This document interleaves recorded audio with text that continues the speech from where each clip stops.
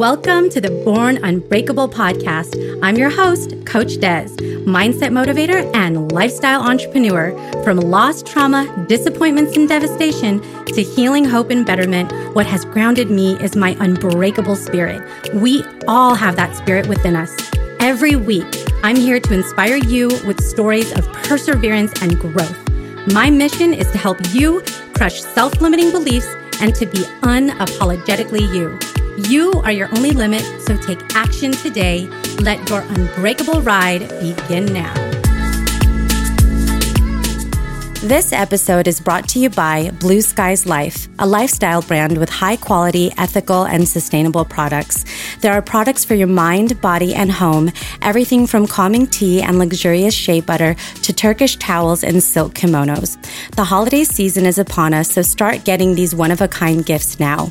Go to blueskieslife.com, that's BLUSKYSLIFE.com, and use code BU20 to get 20% off your order today. Welcome to the Born Unbreakable podcast.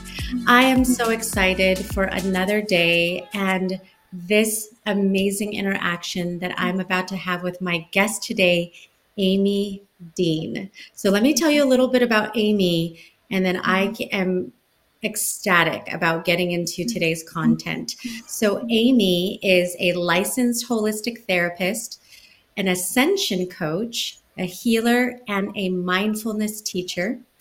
And she helps others on their journey to helping to heal their inner wounds, which is something that we all have in different ways. And I think it's important for us to address that. And the goal really, once she helps them do that, is so that they can live their expansive and most joyful lives possible.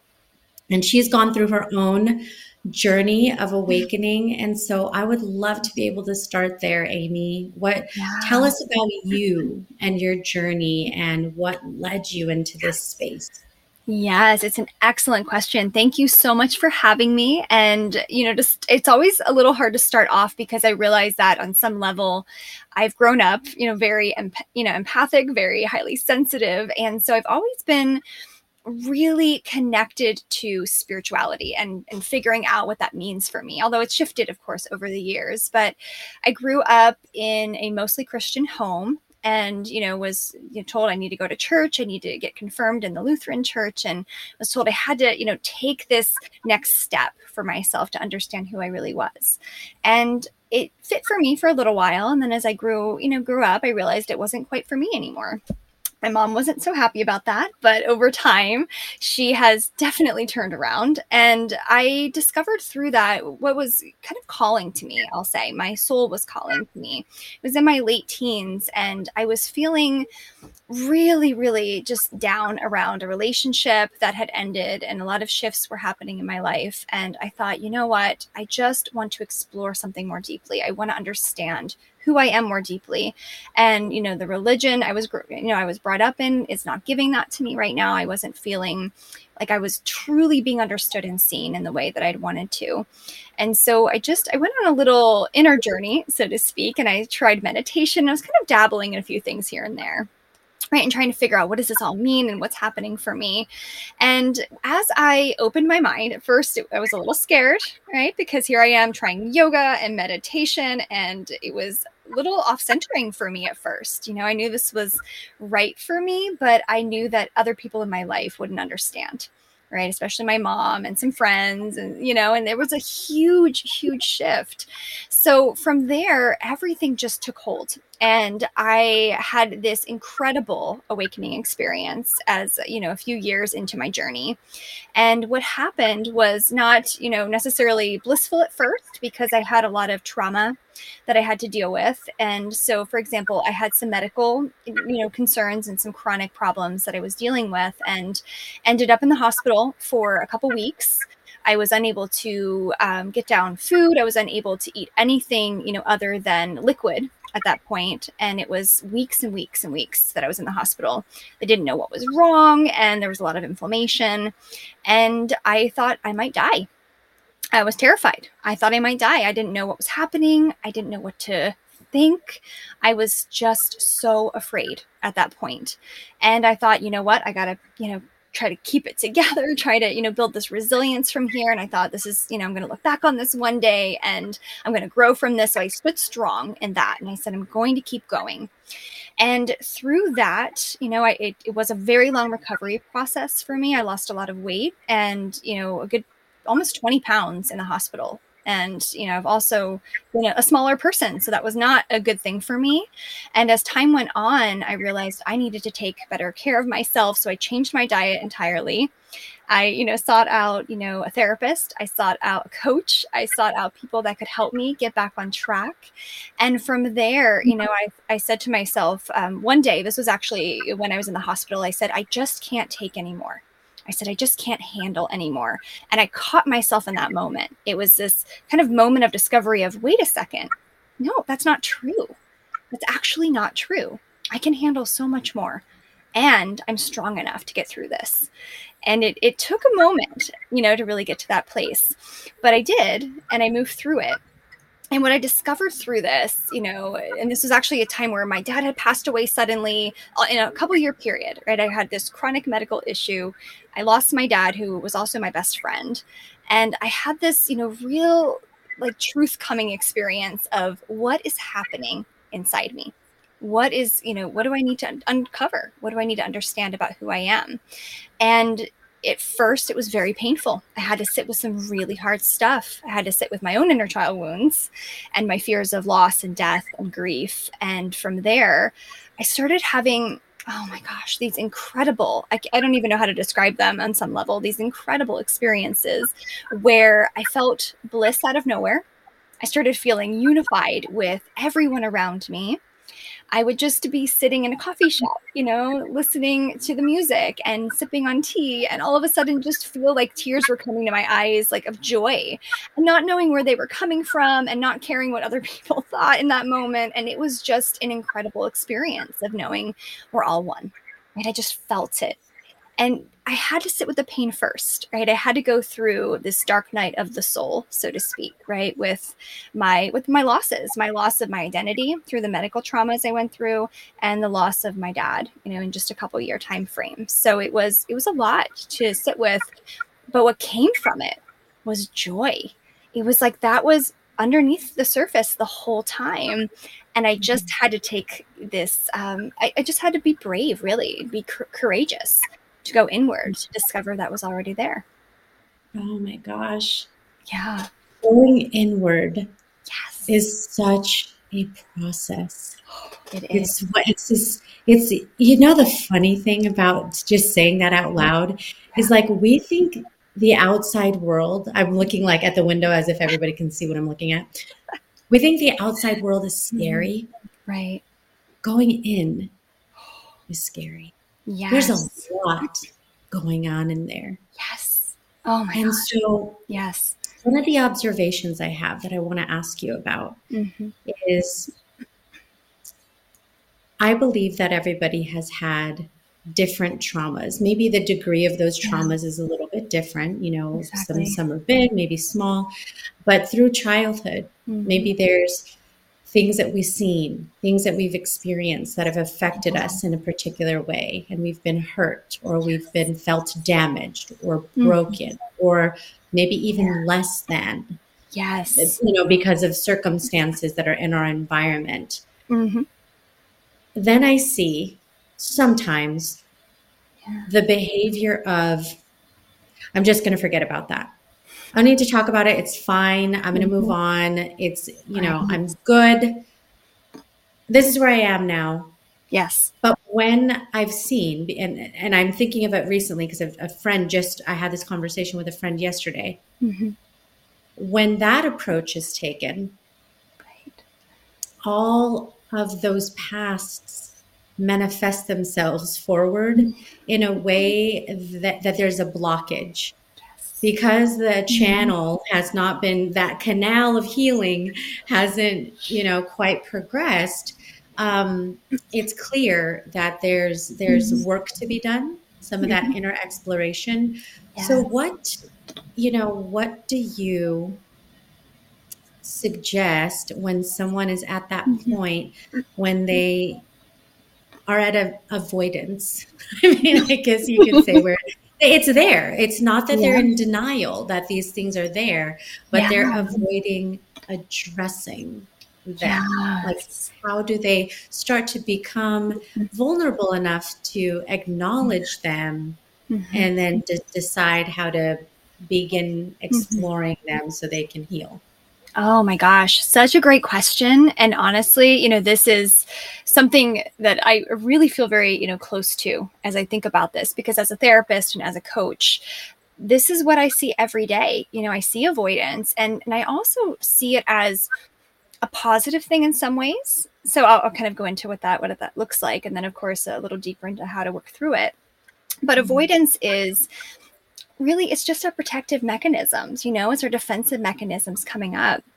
And when you've been through trauma, small trauma or big trauma, you're going to have protective mechanisms. And it's really important you have them, because on some level, right, life has been kind of moving through this, or kind of throwing curveballs at you, so to speak, right? And having you reset your nervous system, and you're trying to get back on track. So of course you're going to avoid things because your window of tolerance is low.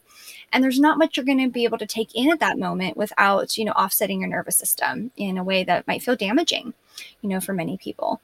So there's that. And I think on a very, very important level, it's just necessary to say, okay, it's okay you have these defenses, because I think there's shame first, right, about someone who is avoiding and they know they're avoiding, right, and they're very clear about their avoidance, but they are so afraid of going inward, as you had mentioned, right, because it is a journey and it is difficult, and therefore there's shame. Often there's guilt around, wait a second, if I do this, I'm going to hurt, but now I feel bad about not being able to do this. So I think the first step truly is compassion, right? Compassion for ourselves and giving ourselves grace in the moment, right? Because if we can't give ourselves grace in the moment, or at least, seek a professional who can give us that grace if we're unable to do so for ourselves just yet, that's so important, because we cannot heal. We can't go from avoidance, right, to open-hearted discovery. There's definitely some steps in between,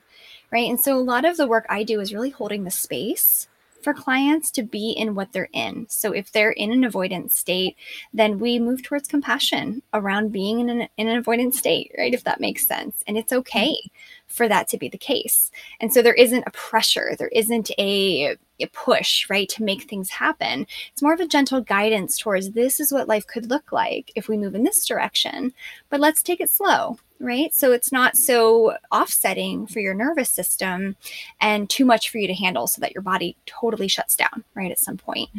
So yeah, it's definitely a process, but it's all about meeting the person where they're at, right? And we have to meet ourselves where we're at first and foremost. Yeah. And that's why I love that word, awakening. Yes. Because it's almost like with each step, that's the feeling that you get, is you're a little bit more awake to yourself, what you're feeling, and then getting to a place where you're actually ready to talk about what you're feeling. Yes. Because it takes a while to process things, right? In a way that you feel you understand yourself, let alone thinking, okay, now I'm going to try to have someone else understand me too. That's a challenge. Yes. Right. Yeah. Because I think is like I don't know if I would say denial, but it's almost like maybe a little bit of disbelief of some things that you've gone through, and having to get to a place of acceptance. Absolutely. Is a part of it. Right? Yeah. Because I think that there is this thing that happens where between resistance and acceptance, because sometimes we resist the things that we just don't want or wish didn't happen, but it isn't until you get to acceptance that you can make peace and then make sense of, what it is that you're wanting to do from here. Yes. But the timing of that It's not overnight where you're like, okay, great. I've processed through that. Yes. Oh my gosh. Now. That's such a good point, quite honestly. And, I will tell you, I do have clients, they'll come to me and they'll say, all right, I'm tired of this, right? So on one hand, I do a lot of work with clients where we uncover their subpersonalities, which is understanding that we have fragmentation, right? As a result of our trauma. And therefore, not just because of trauma, we all have fragmentation, right? There's a part of us that feels one way, a part of us that feels another way, right? Which makes it hard to make decisions sometimes, or to be in the world in the way that we want to, as connected to our highest self.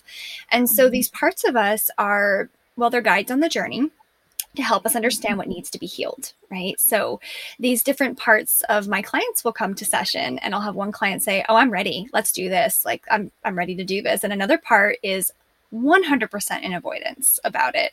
And this is why they've been stuck right up until this point. And I can understand their frustration. And then another part of them would come up and say, well, I want to feel better already. And then that part of them that wants to feel better is actually keeping them stuck in the not feeling better, if that makes sense, right? And I know it can be like layers of just peeling back and peeling back. And so, the recipe for that really is just to be present, right? And that's what I do. I'm present with my clients. I make space for whatever's arising. And then just reminding them of their power, right, through this, because often it can feel like these parts are taking over, right? And we're stuck and we have no sense of what we're supposed to be doing or how we're supposed to be moving forward. And my clients can get stuck in their stuckness, if that makes sense, right? I know we all can get stuck in our stuckness sometimes, right? It's like, I'm so stuck. And then we just keep repeating that. Oh my gosh. Yeah. Right. Something about it. It's like feeling stuck is tiring. Oh my gosh. Then after you take a nap, it's still there. You know what I mean? It's like, oh, you're there still. I thought when I woke up, you would decide to do something else, but you're there. I guess I have to deal with you. Yeah, exactly. Nothing will make it go away, right? In that way, not a movie, not, just going for a walk. It's really challenging. Yeah. So that, that brings me to one of my next questions, which is, what are examples of things that we can do to transcend our negative thoughts and create some patterns that help us to explore our feelings and, what we need to work on? Yes, absolutely. So I want to share a couple things. One is that there's a process that I use typically with clients. It's something that I've discovered over time has been really helpful. It's very simple. But before I go into this, it's like a 3-step process here. The first thing to note is that when we are awakening spiritually, right, which is really, quite honestly, just coming back home to ourselves, it's already who we are. Right? It's not this big event necessarily that has to take place in our lives, right? So there's that piece I want to mention. And then to get there, to awaken spiritually, to heal our trauma, which is all the same thing, right? Awakening spiritually, we are healing our trauma. And from there, that's when we're able to get in touch with the truth of who we really are, deep down. So when I look at the steps, and the first thing to do is self-awareness. First and foremost is self-awareness, because, right, and again, this is coming back to what you had mentioned earlier, right? I know I'm in avoidance. I don't want to go there. This feels uncomfortable. So I'm going to do something else instead, or I'm going to play on social media, or I'm going to call a friend and talk about something that happened yesterday, and just whatever it is, right? To get rid of what is happening. So that's just, the first thing to note is we have to come back to self-awareness. We have to name it, right? We have to be honest with ourselves first and foremost. If not anybody else, we have to be honest first, right, with ourselves. And that is that we're avoiding. That's the first step towards healing, right? Is to say that's what's been happening, right? Or if there's this framework for it, we can say there's a part of me that's been in avoidance, and there's a part of me that doesn't want to avoid anymore. Right? So we get a really clear sense of our inner worlds, right? And what's really happening in there. And then from there, it's about tracking our patterns, right? And tracking and noticing what's coming up. Yes, in a very important way. Yes. I know. This is now there's data to back everything up. Yes. Exactly. It's like, oh no, people could see this, right? Or yeah, this is coming down to this sense of, yeah, vulnerability. Now we're bringing in vulnerability, right? And saying, I'm going to be vulnerable with myself and see what that feels like. And the worst thing that could happen, right, is that it activates our inner child wounds of shame, right? Which is the worst thing that could happen, right? And so we have to acknowledge that that could arise as we're doing this tracking and as we're opening to that, which is why having somebody on our side, whether it's a really trusted friend or a therapist or a coach or somebody, right, that really connects with us is so important, because we need a witness for our journey, right? A witness to say, it's okay. It's okay to go through what you're going through right now. And I love you anyway through it. Right. So that's the big challenge. Yeah. That part of it, that part of having a witness. I just think that yeah. I know from what I've seen in clients, I know from what I see in myself, is that first you bear witness to yourself. Oh yeah. Yeah. Yes, this is my life. Mm-hmm. This is real. Yeah. This is who I am. This is what I've been through. Yes. And then you have that person who's listening to you and telling you, right, that's okay. Yes. That's okay that you went through them. Yeah. Who you are. It's just that experience alone is so powerful. It is. And you know what? That can just crush shame in that moment, right? I mean, it crushes it right there. And that inner critic, right, that's within us, that part shows up, right, typically when we're just doing this on our own. And we're like, okay, I'm in avoidance. I'm going to track what's happening. I'm going to track my thoughts, maybe my behaviors, and track what's coming up for me. And yet, right, that inner critic might be really loud in your mind, right? The one saying, what's wrong with you? Or why are you acting this way? Or you should know better. Or, those types of things. And having that person or having somebody or a community of people to say, you know what, you're not alone in this. Actually, I feel that way sometimes too. But I know that there's nothing wrong with you and I love you anyway, kind of thing. Right. And that's so important. That in itself can be healing for trauma and healing for our inner child wounds, right? Just to be seen, because that's what we get typically, right? Is when we were younger, is to be seen in the way that we deserve to be seen, right? Which is a challenge as human beings because of all of our fragmentation, right? That we tend to grapple with. Oh, that's true. What do you see as ways that people track? So first they have the awareness. Yes. And then the tracking piece. What does that look like? Yeah. So what that typically looks like, first and foremost, is to get a sense of naming, right? What's coming up. So for example, I'm in avoidance, or there's a part of me that's in avoidance, or there's a part of me that's scared right now to go inward and do this work. So self-awareness is really just simply sitting with whatever's arising and having the courage, right, to be honest with yourself in the moment. Now, mindfulness meditation can be an excellent way of building more self-awareness.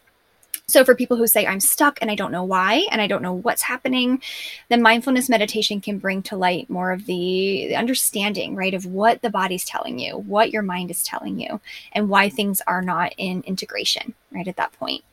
So that could be great, just to sit with it and to meditate on it and to say, what is causing my stuckness, and just maybe sit in a mindfulness practice and allow whatever is to arise. Now, again, right, this does take some level of courage and an openness, right, to go inward, but you could sit for 2 minutes, 3 minutes, right, just to allow whatever is to be there. And then from there, I do have a spiritual awakening guidebook, and in this, complimentary download, which, later, I can also provide that link. This download is great because it has a journal. And in this journal, you're able to track what's coming up and what are these mental, emotional patterns are already laid out for you. So you don't have to think them up, and just check them off as you're going through the day. And then at the very end of each day, giving yourself this, just unconditional compassion for what arose within you, because we can easily berate ourselves, right? If we're not careful and we're not, coming back home to this understanding that we're doing the best we can, right, in any given moment. Yeah. And it's interesting how, like go back to childhood learning, right? Like, Yeah. or any, especially adult learning too. Yeah. You have to go through this process of hearing something, Yep. seeing it, Yep. then doing it. Mm-hmm. It's how we learn. So I love what you're describing because I do think it's one step to sit and reflect and recognize Mm-hmm. and think and pause. Yeah. And then it's another step to actually write and be able to see that back. And I think the power of data is that, let's say you do this for a week, just as an example, hypothetically. Yes. You're starting to write this down and you're, day 1 through 7, and you actually, at the end of that week, have a reflection process where you see the patterns. Wow. These are, I see that over the course of these 7 days, this thing came up 5 times out of 7 or something, whatever that looks like. But I do think there's power in that, because until you understand your behaviors and your patterns, can you then determine if there's something that you want to do to address them, to do some other action after you understand even more closely what you're experiencing. Oh my gosh. Yes, that's so right on point. And so without that, we don't know, right? We don't always know how to even move forward, right? I'll hear people say when they come to work with me, they'll say, I don't even know where to start. I have no idea where to start right now because there's so many things that are going on. And so from there, yes, I will give them a lot of tools to start tracking. And these are the kinds of tools I give them, which is to sit down, right? And to have your, right? I love the idea of the data, right? You have the data, you can look back on it. You have a way of knowing, right? What is changing and what's not changing. And there are things that, things that aren't changing. What are some of those obstacles? It gives you room to explore what may not have been working up until now. So it can be a very, very important process for spiritual awakening, but even just for healing our wounding and understanding, right, what's coming up for us. And I realize I mentioned there's a 3-step process too, right? Yes. For working through this. So I want to make sure that I, make that a point. So what that looks like, so maybe I'll pull this all together as you're exploring, as you're discovering what's coming up for you, you're naming it, right? You're moving into it, maybe just a little bit at a time, right? You have people who can witness this with you, maybe that way you don't feel alone on the journey. You're tracking everything. You're making notes as you go along. And it doesn't have to take a long time, by the way, right? It could take 10, 15 minutes a day. I know we're all super busy. And so I know that can be a really... People are like, how long does this take? What are we doing? How long do things go? Exactly. It's like, is this going to take me a few hours because I am out, right? I know. I'm out. Exactly, right? So this is, it has to be easy. If it's not easy, we are going to avoid that too. Right? That's just how our minds work as human beings. We are complex. Overwhelmed. Yes, exactly. When we're overwhelmed, what do? We are done, right? We are just, that's it. Shut the door kind of thing. So with this, it's all about just a few minutes a day, right? 5 to 10 minutes, I would say anywhere if you have time, 20 to 30 minutes a day, if that's possible, but just do what you can, just to write down what's coming up. And like I said, in that, in my Spiritual Awakening Guidebook, the journal's already there to do this work. So that's, an opportunity, but also, with this process, I want to go into these next steps as you're tracking, as your awareness is growing around your patterning, what's happening for you. There are going to be triggers. There's already triggers, right? That are showing up, emotional triggers of, other people in your life and work situations or whatnot. And so, it's important to have a process to work through these triggers while you're tracking and even before you're tracking. So I want to give that, if you're up for it, and we can practice it together if that works for you and just see, how that feels. My gosh. Yeah. Yes. Let's make it happen. I love it. Yeah. I mean, it's just so important. Yes. Because I think these triggers happen and we're like, no, it's happening. I can't. I'm going to walk away now. Exactly. I know. This is great. This is the theme of avoidance, right? Yeah, exactly. It's so easy to walk away. The thing, like you said, it's not that it's bad, because you know what? Maybe sometimes walking away is the thing. Yes. At that time, because that is the tool that you have. Right. And it just, Yes. It's allows you necessary. to take some time. Yeah. But I think what we're trying to say here is that's not the only tool that you have, Exactly. right? Like Yes. when you have a process or you can tap into these things, these tools, Right. you can start to expand how you address these triggers. Exactly. Right? Yes. That's perfectly said. That is it exactly. It's like we have coping mechanisms, right? And now we want to just kind of turn them into coping skills, so to speak, right? And just kind of turn it around Skills. a little bit. That's Yeah. like when you go to school, right? They say, okay, we've taught you everything. You've been here these years. Now go forth and apply this skill, right? Isn't that what they teach us in They do. school? Like, Like, you're go ready do now, bird, fly. Yes, exactly. And that's what it's like. Yes, because if the coping mechanisms were working, right? People wouldn't seek help. Right? They're like, okay, they're working, but they're not working. Right? They're kind of working, but they're also not kind of working. Right? Because maybe on one level it's still causing strain in a relationship, right? Or on some level there's still a lot of emotional pain coming up as a result of not being able to go inward, right? And really feel what's arising because it's too painful, right, to go there. And so with coping skills, and this process that I've developed, it's called Pathway Back to Love. And it's very easy. Anybody can do it. And it really just helps you get in touch with your highest self, right? Your core self, so to speak.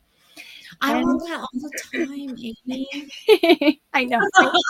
I want to be on the path of love with myself all the time. Oh my gosh. Yes. Um, The but that, goal. Yes. right?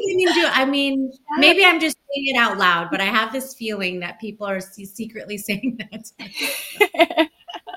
You're not alone in this. I think this is the heart of spiritual awakening, which is to be in love, right? Which is to be seated as our true self. And it sounds almost a little like hard to actually reach. I know on some level, right? To be in love, in the state of love, to be unconditionally loving and compassionate with ourselves and others. But it's already who we are. And the other stuff, the other parts of us are just kind of like shadowed clouds, right, over the sky of who we are. It's not real, it's just temporary, and we're just working through it, right, one step at a time.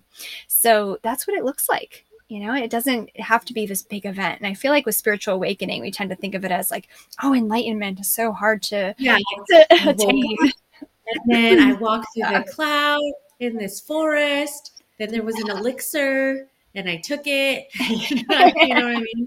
Like this dream state. It really, Exactly. what I'm hearing from you Yeah. is once you have awareness, it's an ongoing process over time that allows you to embrace who you are and therefore show up in the world with more love and compassion towards others. Yes, that is it. Yes, 100%. And I'm actually writing a book on this right now, which is, really around this concept of imperfect awakening. It's time to step into this knowing that it's already within us, it's here, and we just have to align with it. That's it. Right? We don't have to become perfect human beings because that's impossible and not at all necessary, for the awakening journey. And I find that as we're awakening, we're actually becoming more fully human. That's my experience through this. We're discovering more about what really lies at the heart of things for us, right? We're not running away from it. We're just with it, right? And that's the difference. I love that you're doing this book. Oh, thank you. Oh my gosh, that's just so exciting.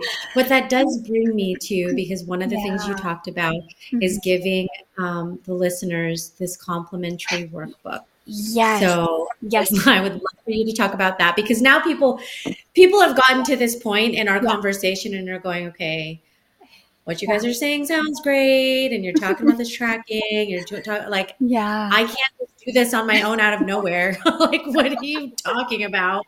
What is this? Should help, right? Oh, yes, absolutely. It's going to make a huge, huge impact in the journey. That's a great point. And, I'll just, go over a few tidbits about that pathway back to love process because it's not in the guidebook. And then I'll talk a little bit more about what is in the guidebook. What is that like and what is, and how can you use this for your awakening? So the first thing to know just about, as we're looking at number one, right, spiritual awakening, So first thing to note, right, before we even dive any further into it, is that it's attainable, right? Just to keep noting that and keep coming back to that, because if we don't think of it that way, we're going to get stuck in our wounding, right, and get trapped in that. And so as we're looking at this first step, when we go inward for this pathway back to love process, it's about acknowledging. So again, right, acknowledging what's coming up for me. And then you're inviting it's almost like a beautiful white light to come into your body. And you can breathe in that light. You can allow the light to come in through your top of your head, whatever works, but you're allowing yourself to be filled with light because it gets you out of the mind and it helps you tap into your body and it helps you to remind yourself that you are light. You are love, right? No matter what's happening in that moment. So whatever triggers coming up, that's the first thing, right? Breathing, of course, and bringing in the light. And this kind of acknowledgement, it's all happening at once, so to speak, right? In this first step, bringing in the light, coming inward, and just feeling, right, what's arising with light, of course, to help. Yes. And then step 2 here, which is very easy, is just to place your hand over your heart, only if it feels safe, of course, to do so, right? And to close your eyes. And from here, you're just feeling the emotions as they're arising. And you're just saying to yourself, this is only a wave in the ocean of who I am. Yeah, you're just feeling that out and you're just letting your body just, allow the emotion to come, whether it's grief or anger or whatever it is, right? It could even be joy, right? Arising in that moment. We're just acknowledging, right? This is only a wave in the ocean of who I am. And then this next step is compassion for ourselves around what we're feeling. So let's just say it's grief, right? I know it's, around the holidays and this can be coming up for a lot of people. And so you might even say, with your hand over your heart, I choose to love myself through this, right? I choose to love myself through this. And that is just an easy 3-step process, right? Bringing in the light, breathing with the light. Second step, this is only a wave in the ocean of who I am. And the third step, right, I choose to love myself through this. Right, and that's it. And from there, we can shift our triggers. We can shift the way we're feeling in the moment. And it only took maybe a minute, right? Or maybe a couple minutes, I'm not sure. But yeah, so that's it. That's the pathway back to love process. Like, whoa. But it's amazing how when you're in that process, how when you're so present. And I do think that so much of life in this fast-paced, busy, multitasking, multi-dimensional, overly sensitized world, and there's probably 15 other descriptors I could have used that are like synonyms for everything I just said. Yep. We don't create these moments with ourselves. No. Where we can just, I find, I don't know if anybody listening right now can relate to this, but I find this moment that you've described, that the only times in my days where I feel like I create that is when I'm taking a shower. Because phones, technologies, the computers, the doorbell, like, I don't know, all the things when I'm sitting at my desk, or just anywhere where distractions, even in your best attempts to be focused and block time and do the calendar and all of this, there's still just distractions going on we have to find a place. Maybe it's nature. Maybe it's outside. Maybe it's, getting away from all the possible things. For me, I feel like sometimes 10 minutes of my life, or 15 if I'm lucky. Or if it's a bath, it's longer. Then you actually can say something to yourself and feel what you're feeling and address it and embrace it. Yes, absolutely. That's it. You're right. And you know what? You are, I would think most people, right, in this situation, you're just like everyone else, right? I know I find myself there some days too, right? It's like the day goes by and there's just no time, right? And I've developed this way of just bringing quiet time to not quiet time, if that makes sense, right? So when there is a lot of chaos going on or a lot of changes happening, I just allow that to be. And I allow whatever I'm feeling to be.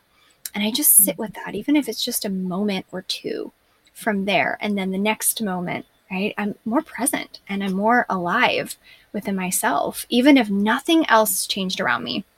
Right, there's still loud noises, there's still things happening. I travel often, so there's a lot of, things to plan and to think about and to make happen. And so there's that element too, right? There's so many things that are happening in our lives. And I think a mistake sometimes we can get into is to think that our mindful practice too needs to be quiet, that we need to be in a quiet, safe, kind of sterile place where we can just be. Yes, that's absolutely necessary, for parts of our journey. However, life isn't always going to give you that. Someone's going to knock on the door, right? Life is not quiet, people. No, it's not quiet. It is not quiet. And your mindfulness practice you might have those great days, where everyone leaves you alone for a good 15 minutes and you just have that space to yourself. But I imagine if you're a parent, right? If you're a business owner, if you're working hard, oh my gosh, you are not going to have the time necessarily, right, to yourself in this way. Mm-hmm. And so I think it's so important for us to embrace the chaos that we have in our environment and to choose stillness within ourselves regardless, if that makes sense. Oh my gosh, you're right. Because I've seen and have done at times, let's say you're working in a coffee shop. Yeah. Because just this whole thing of being alone is just not, you're not feeling it today. Exactly. So you go and you're socially distanced, obviously. You're doing all the protocols with your mask when you need to. Yeah.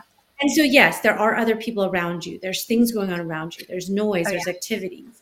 But I've seen and had moments where I'll just take 60 seconds and just breathe. That's close my eyes. And there's all this stuff going on around.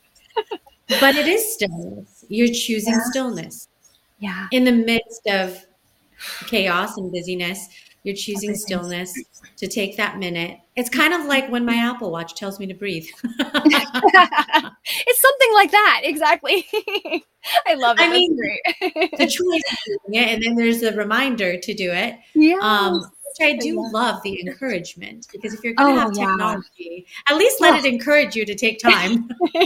Exactly. Let it be good technology, right? Exactly. Like to remind you to meditate and whatnot. I know I use my Fitbit, and I just set little alarms for myself throughout the day.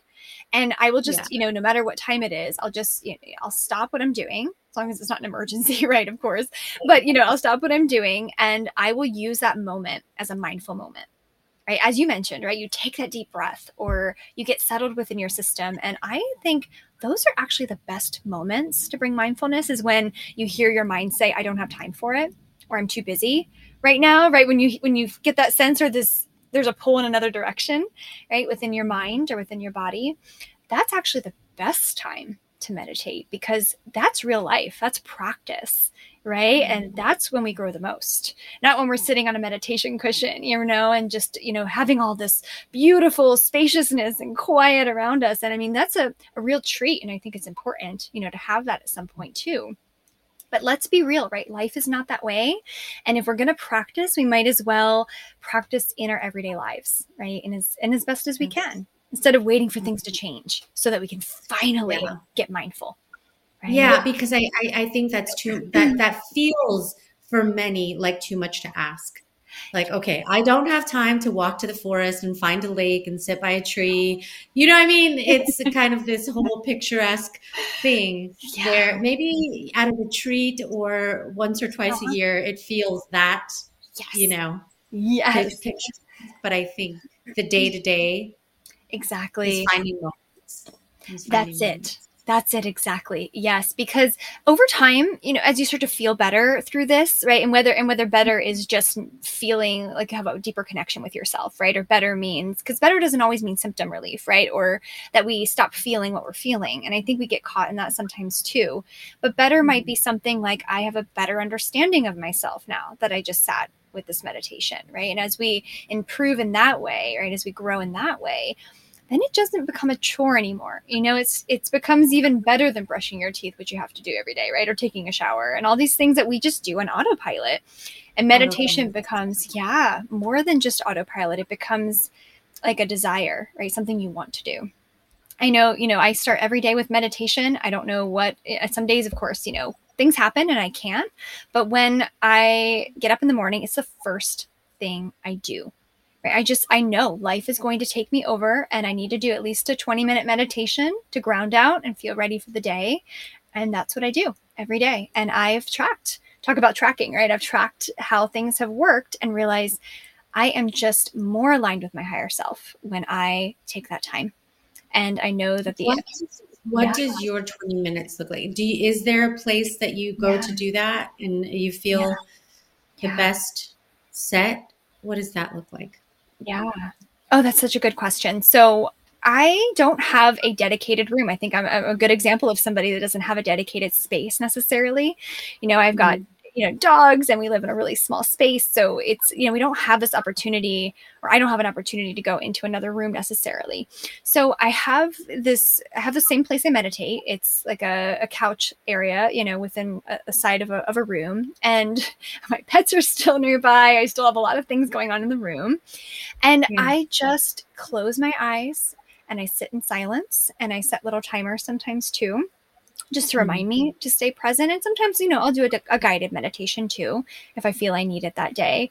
But for the most part, I just listen to the sounds in the room.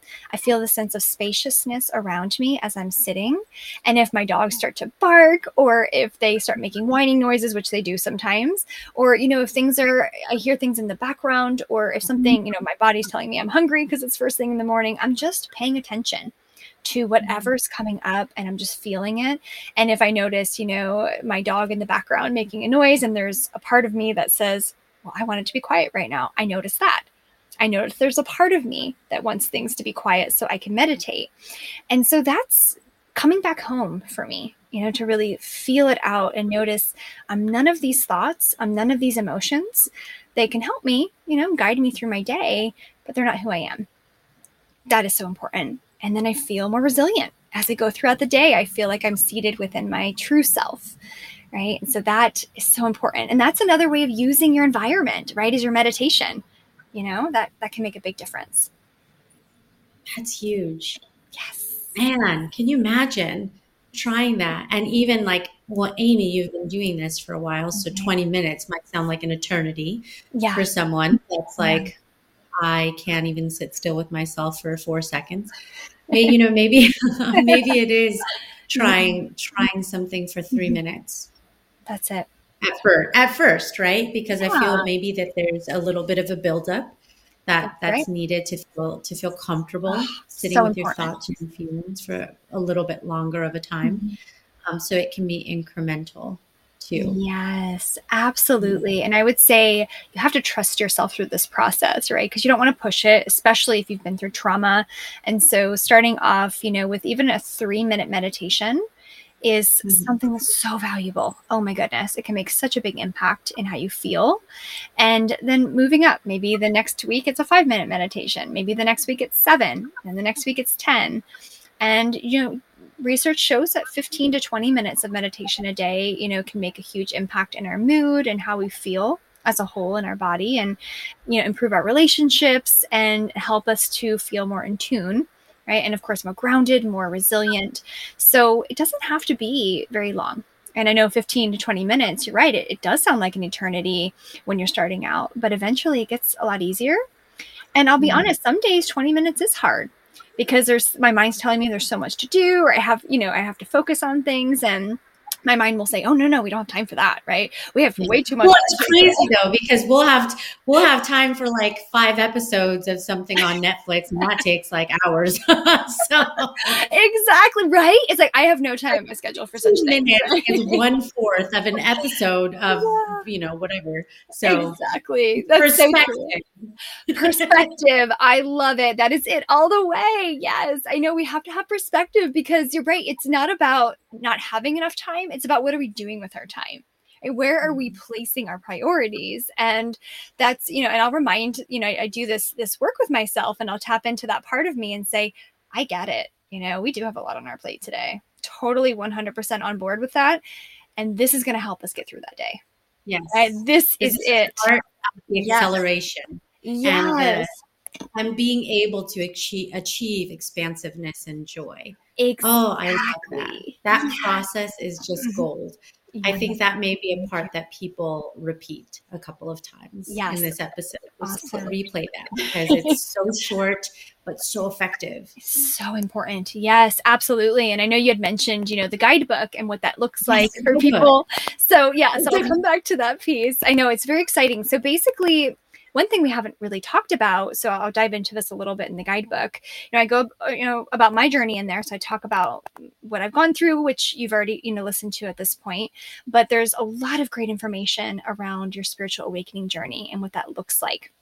So there's phases of spiritual awakening. For example, we all start off, right, in what I call dream sleep. Now, this is where we are kind of on autopilot in our everyday lives, right? We're just moving through life, kind of just like, in a haze, in a dreamlike state. Life's happening to us, if that makes sense. We're not doing, anything to exert any kind of sense of influence in our everyday lives.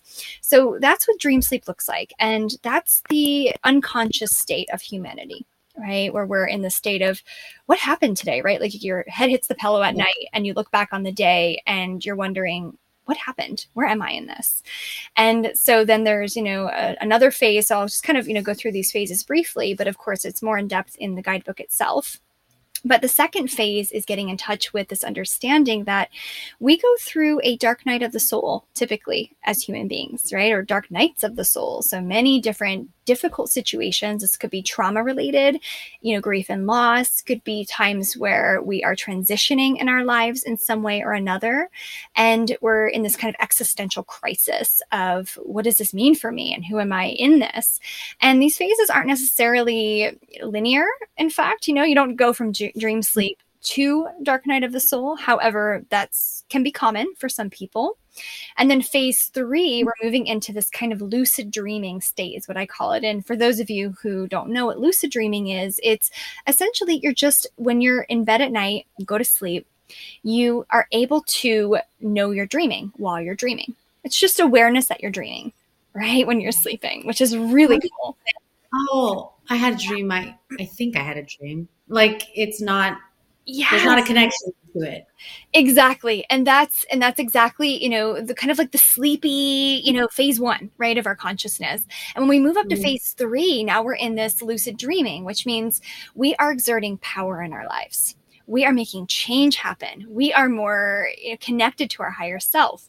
We're more attuned with love and peace and joy. Now we're still in seeker mode though, right? Because in a lucid dreaming state, we're still trying to figure out who are we in this, right? Who am I? What's my life purpose? What am I doing here, right? What is all this really about? So we're really trying to get a clear sense of ourselves in this phase. But this is when we're more likely to reach out for help. Right? We're more likely to get out there and find somebody who can work with us. And then we move into phase 4, which is, now things are waking up. You're waking up, so to speak. Now it's like when you wake up in the morning, you open the curtains and the sun shines in. It's that kind of feeling, right? And so what that can feel like for people is this knowing that, number one, I'm not alone. We're all connected as human beings in this way. And we start to have a really clear sense of what this is all about, right? Which is love and like a clear sense within us. Now, this doesn't mean that you're not, pulled by different subpersonalities or that you're, in this perfect awakened state, but it's more of you're having these moments of peace and calm for no reason at all, right? You're having these moments of joy for no reason at all, right? And then we move into awakened living, which is phase 5. And this is where we're looking at the world and we're saying, you know what? I am fully aligned. I'm fully aligned with who I am. And this is that level, that level of spiritual awakening. We're at that point where we can say we're in tune. Right? We are, we're in an understanding of how are we guiding our lives? How are we moving through our lives? And from here, we're moving through it with a sense of love and peace. So, in that example, I was giving earlier about these different parts of us and how they show up in this way. And sometimes, they'll, like, an inner critic will show up, or the part of you that says, hey, I need to, do work instead of meditate, whatever that is, right? So there's lots of different ways these parts show up. But in phase 5, you're leading with love, always, right? So that's what that looks like, as you mentioned earlier, right? I want to be there. I want to have that feeling. And we're all heading there. Yeah, we're going to go through different phases as we go along here. And then phase 6 is more of an integration. So this is where, we don't have as many parts showing up in the way that they do now, which, is typically, like this kind of drawn in feeling that you tend to get, right? When a part of you shows up and you feel so like addicted to that, right? For example, a part says, oh yeah, you have to send this text right now. You have to send this email right now, right? Or you have to do this right now. That's not there in phase 6, right? You don't have these kind of intense like emotions coming up in this way. Everything's more integrated. Doesn't mean you're not feeling things, but it's not in the same way because you've asserted yourself as this kind of leader in your system, so to speak. So that's in the guidebook, right? And some more information about what that looks like and how to navigate that. And then there's a journal to go into everything you need for tracking and building self-awareness around your patterning. So it's a lot. It's a lot of goodies in there. Yeah. Wow. And so people can see that. Yes, they can see that. Absolutely. They can see that. That's way too much goodness in one moment. Thank you. I have this link to this guidebook that you are going to get. So all you have to do is look at my show notes. They're there every week for every episode. So you know where to find them. And go to the link because this is a true gift. I can't even tell you enough, Amy. I mean, this is like gold. Oh, this could be the start for some on this journey to so much more. It's like a door. You basically provided perhaps a door that either wasn't there or was there but hasn't been open for a while. Yes. So people may have walked into the door and then decided they were going to close it and go in a different way. And now we're just reminding ourselves either that this is available or that it's there to frequent so we can become integrated. Oh, yes. Can you imagine what a world would look like with this full integration everywhere? Oh my gosh. I can't even process that right now. I'm with you. I'm with you. Yes. Right? Yes. So that is a gift. This is, if you've gotten this far in the episode, you are the lucky one because you don't want to miss that. So you can go to that link. But Amy, I want to just ask you a couple of questions to get to know you because that's always important to me. And the first question is, what are 3 words that best describe you? Oh, I love that. So 3 words that best describe me. The first thing that comes to mind is compassionate. The second thing that comes to mind is adventurous, always seeking adventure in new ways. And the third thing that comes to mind is present moment focused, I'll say. So it's just what I really aspire to every day. It's like every time I notice if my mind's elsewhere, I'm like pulling it back, as often as possible. Yeah. Yes. Oh, those are so good and accurate. I love that. Oh, thank you. Okay. Yes. Next question. What is something that you are working on improving? Oh, I love that too. What I'm working on improving is actually what I've been talking about, really, is just deepening that integration, I'll say, in my own process. I have a coaching program, and so I provide tools and resources, for my students to go through this, this very in-depth tracking. And with that, I've been doing it myself and then giving it to them, right? And I'm trying it myself. Being a student, right? Yeah, exactly. That's how you learn to be more powerful with what you teach. Exactly. And so I'm doing it and I'm trying it out and I'm saying what's working, what's not working, right? What are some obstacles? What are some, and of course, getting their feedback too. But as I'm doing this, things that come up for me become the new information for my program, right? Because I'm like, oh, this is something that popped up, right? This part of me, right, is in need of something. So, for example, a huge piece of the work I do is healing the inner child. And that's something that I'm doing on an ongoing basis, every single day of my life. And I would say that's what I'm really, working towards, because this inner child, right? For example, one day she's 100% healed and she's happy and good to go. And there can be times, right, where a situation can come up and all of a sudden, right, boom, you're triggered. Like I'll give you an example, of what came up for me. And I was going to a coffee shop, come to think of it. I was going to a coffee shop. I was in a great mood. I was like, oh, yes, I'm feeling really good. I go to this coffee shop, and as soon as I get there, I'm 15 minutes before they close, and the owner walks out. You can tell he's had a really bad day. He's carrying the trash out, and he's in a bad mood, and he says, I'm closing early. He's very abrupt, very angry, and he says, I'm short-staffed, bye, and walks out, right? And I'm just like, whoa, like a little taken back and a little shocked, what just happened? Had to kind of sort through that and checked in with my inner child right after that experience. And my inner child was saying things like, well, he was so mean. Why was he so mean? Because, it talks in that small voice, right? Of people are mean, or why would somebody do that? Or, I'm hurt by this, right? And it's these little hurts, though. They add up over time, right? And they become big hurts. And so what I'll do is I'll sit with that little girl and I'll place my hand on my heart. I'll do that pathway back to love process. And number one is always to align with her, right? That little girl within me, and to say, I'm here for you. You're not alone in this. And it's okay to feel hurt right now.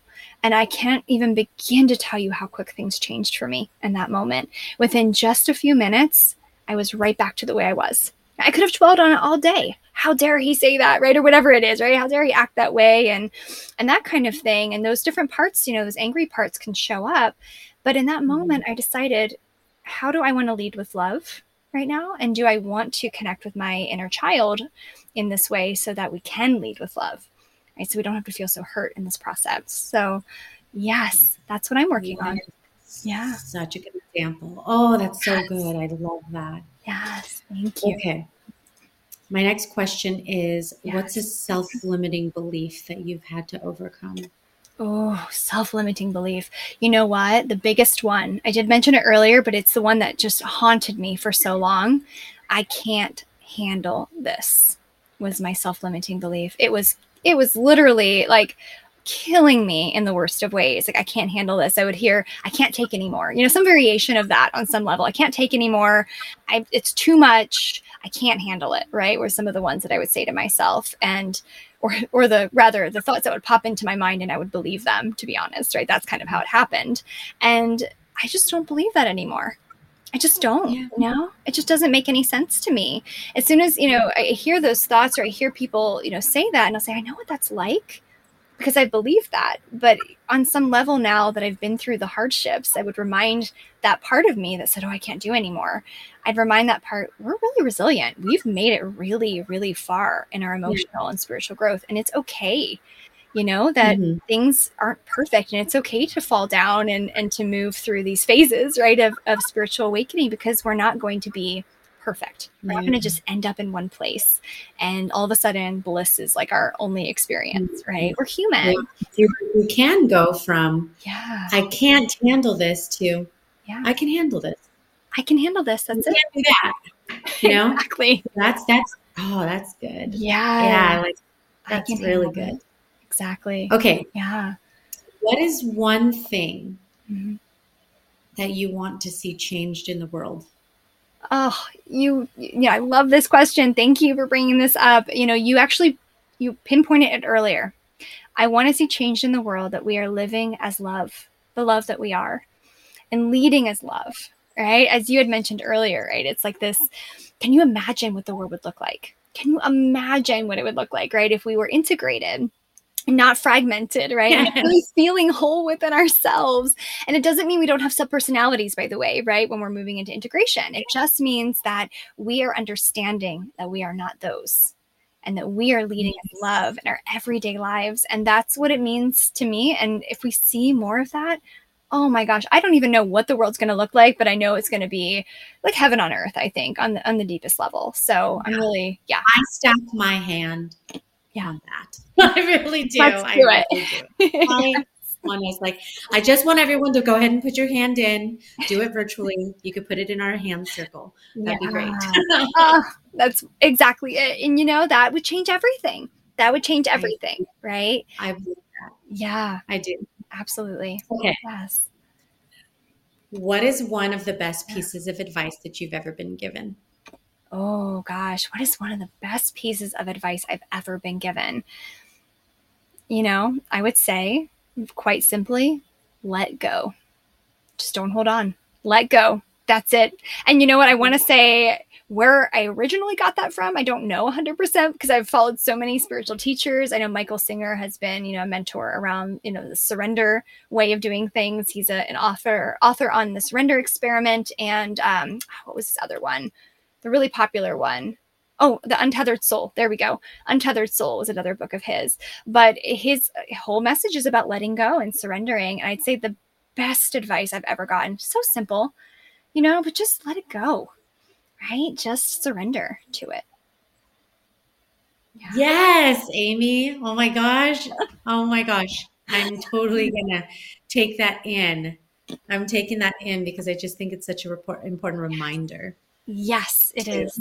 Absolutely. Okay, now this is the most important question of the whole interview. Awesome. Ready for it. Let's do it. Which is, where can people find you? Because now at this point, they're like, she's talking about this. She has a coaching program. She's, there could be things that people either just want to see that you're doing or potentially tap in even further into what you're doing. So they need to know where to find you for that. Yes, really good point. Yes. So I do. So my website is it's one-awakening.com. So you can find me there. And online, I'm also on Facebook. I have it's called Awakening Spiritually Together is the Facebook group that I run. And I actually have live trainings on there, meditations I do. So it's a beautiful community where if you want to join and just, start to move towards, this level of integration in your own life, that would be an excellent place to meet and to join others who are on the same path. So you're not alone. I'm also on YouTube as well. So I would say those are the main places where I'm spending most time. Oh, and Insight Timer, actually. That's a meditation app for those who are brand new to meditation. I actually highly suggest it. It's a free meditation download on the App Store. And from there, you can, check me out. I'll be there live. And I also have meditations on there as well. So there's a lot of places. Yeah. Great question. That is way too cool. Yes. Thank you. That's amazing. That's amazing. I can't tell you how much I learned today. I feel like I just went to a class and it was as much for me as every person listening. So I'm really grateful. And that guidebook is really a gift, Amy. I couldn't tell you enough. This is such an important time. Always, this is important for us to think about and to work on. I do think it's an ongoing thing. It's not just this, one day event. Yes. And especially as we think about, we're going into a new year soon, I would just offer for people to take the time for you. Yes. Oh my gosh, that's it. Take the time for you. If any message, right? That's it. Take it. Because if you take the time for you, then you can build self-awareness. You can track. You can get in touch with your highest self. And honestly, that's where it begins. Without that, without time and space for ourselves, we never get that opportunity. Yes. Oh my gosh. Well, this has been incredible. I just want to thank you so much for giving so much of your time today to this conversation. Oh, it was so much fun. A great deal. So thank you for your time. And I'm excited to see everything that you're doing. Thank you so much. This is wonderful. I really appreciate it. This is just, an amazing experience to not only connect with everybody here, but just to deepen the understanding that we are all spiritually awakening and it is the right time. Right, for each and every one of us to move forward on this journey, and that you're not alone. I think is the big takeaway message too in all this. Exactly. Yes. Oh, you are not alone. Remember that. Yes. Well, I certainly will be keeping in touch with you. And probably as I go through the journal, may even just email you and just share some of my experience with you. Please do. Yes, I would love to see that. Yes, I'm all ears. So please do send me what you're discovering, what's coming up for you. And yeah, we can see what happens next on this journey. Awesome. Thank you so much, Amy. You're so welcome. Thank you. I really appreciate this. It was awesome to have Amy Dean on the show, and the gifts that my guests are giving are awesome. Millen Levis giving the financial guide that we talked about before, Amy Dean coming on and giving this amazing guidebook. I am in a state of complete gratitude. Gratitude right now. So let me tell you about this guidebook. As I said, the link is in the show notes. Go to, if you're like, what's the link already? Just what is it? www.oneawakening.us/born-unbreakable. Okay. If you're wanting to know what it is and you feel like typing that all out, you don't have to. Go to the show notes, see the guidebook. You will see all the 6 phases that Amy talked about and the journaling prompts to begin to understand and become more self-aware. I'm telling you, if there's nothing else that you get from this episode, it is the importance of self-awareness, and that it is an ongoing process. We have to continue to stay in a state of being aware of who we are, what we're feeling, what we're thinking, so we can give the best of ourselves. When we can create that synergy of love and acceptance and compassion for ourselves, what we emanate is different. The vibration and the energy that you give to the world changes when you treat yourself with love and compassion. I promise you that. I am on this journey with you.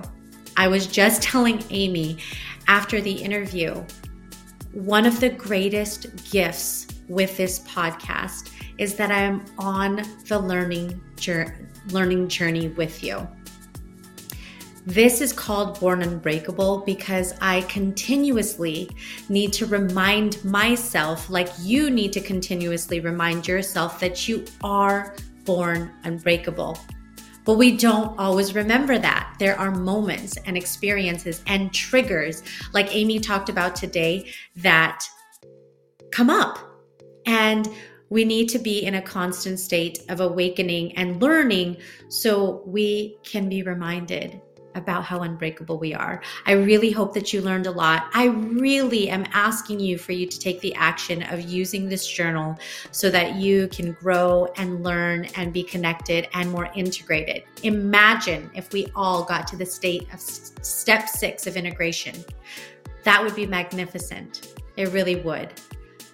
If you haven't subscribed to my show already, please click that subscribe button or that follow button. It means the world to me. Share this episode with somebody who can use that awakening and that growth. It is the season. We are approaching a new year, and now is the time for us to take control of our lives, our joy, our happiness, and our expansiveness. So do me that favor. Remember, you are your only limit, so take action today. Tune in again next time for another inspiring episode of the Born Unbreakable podcast.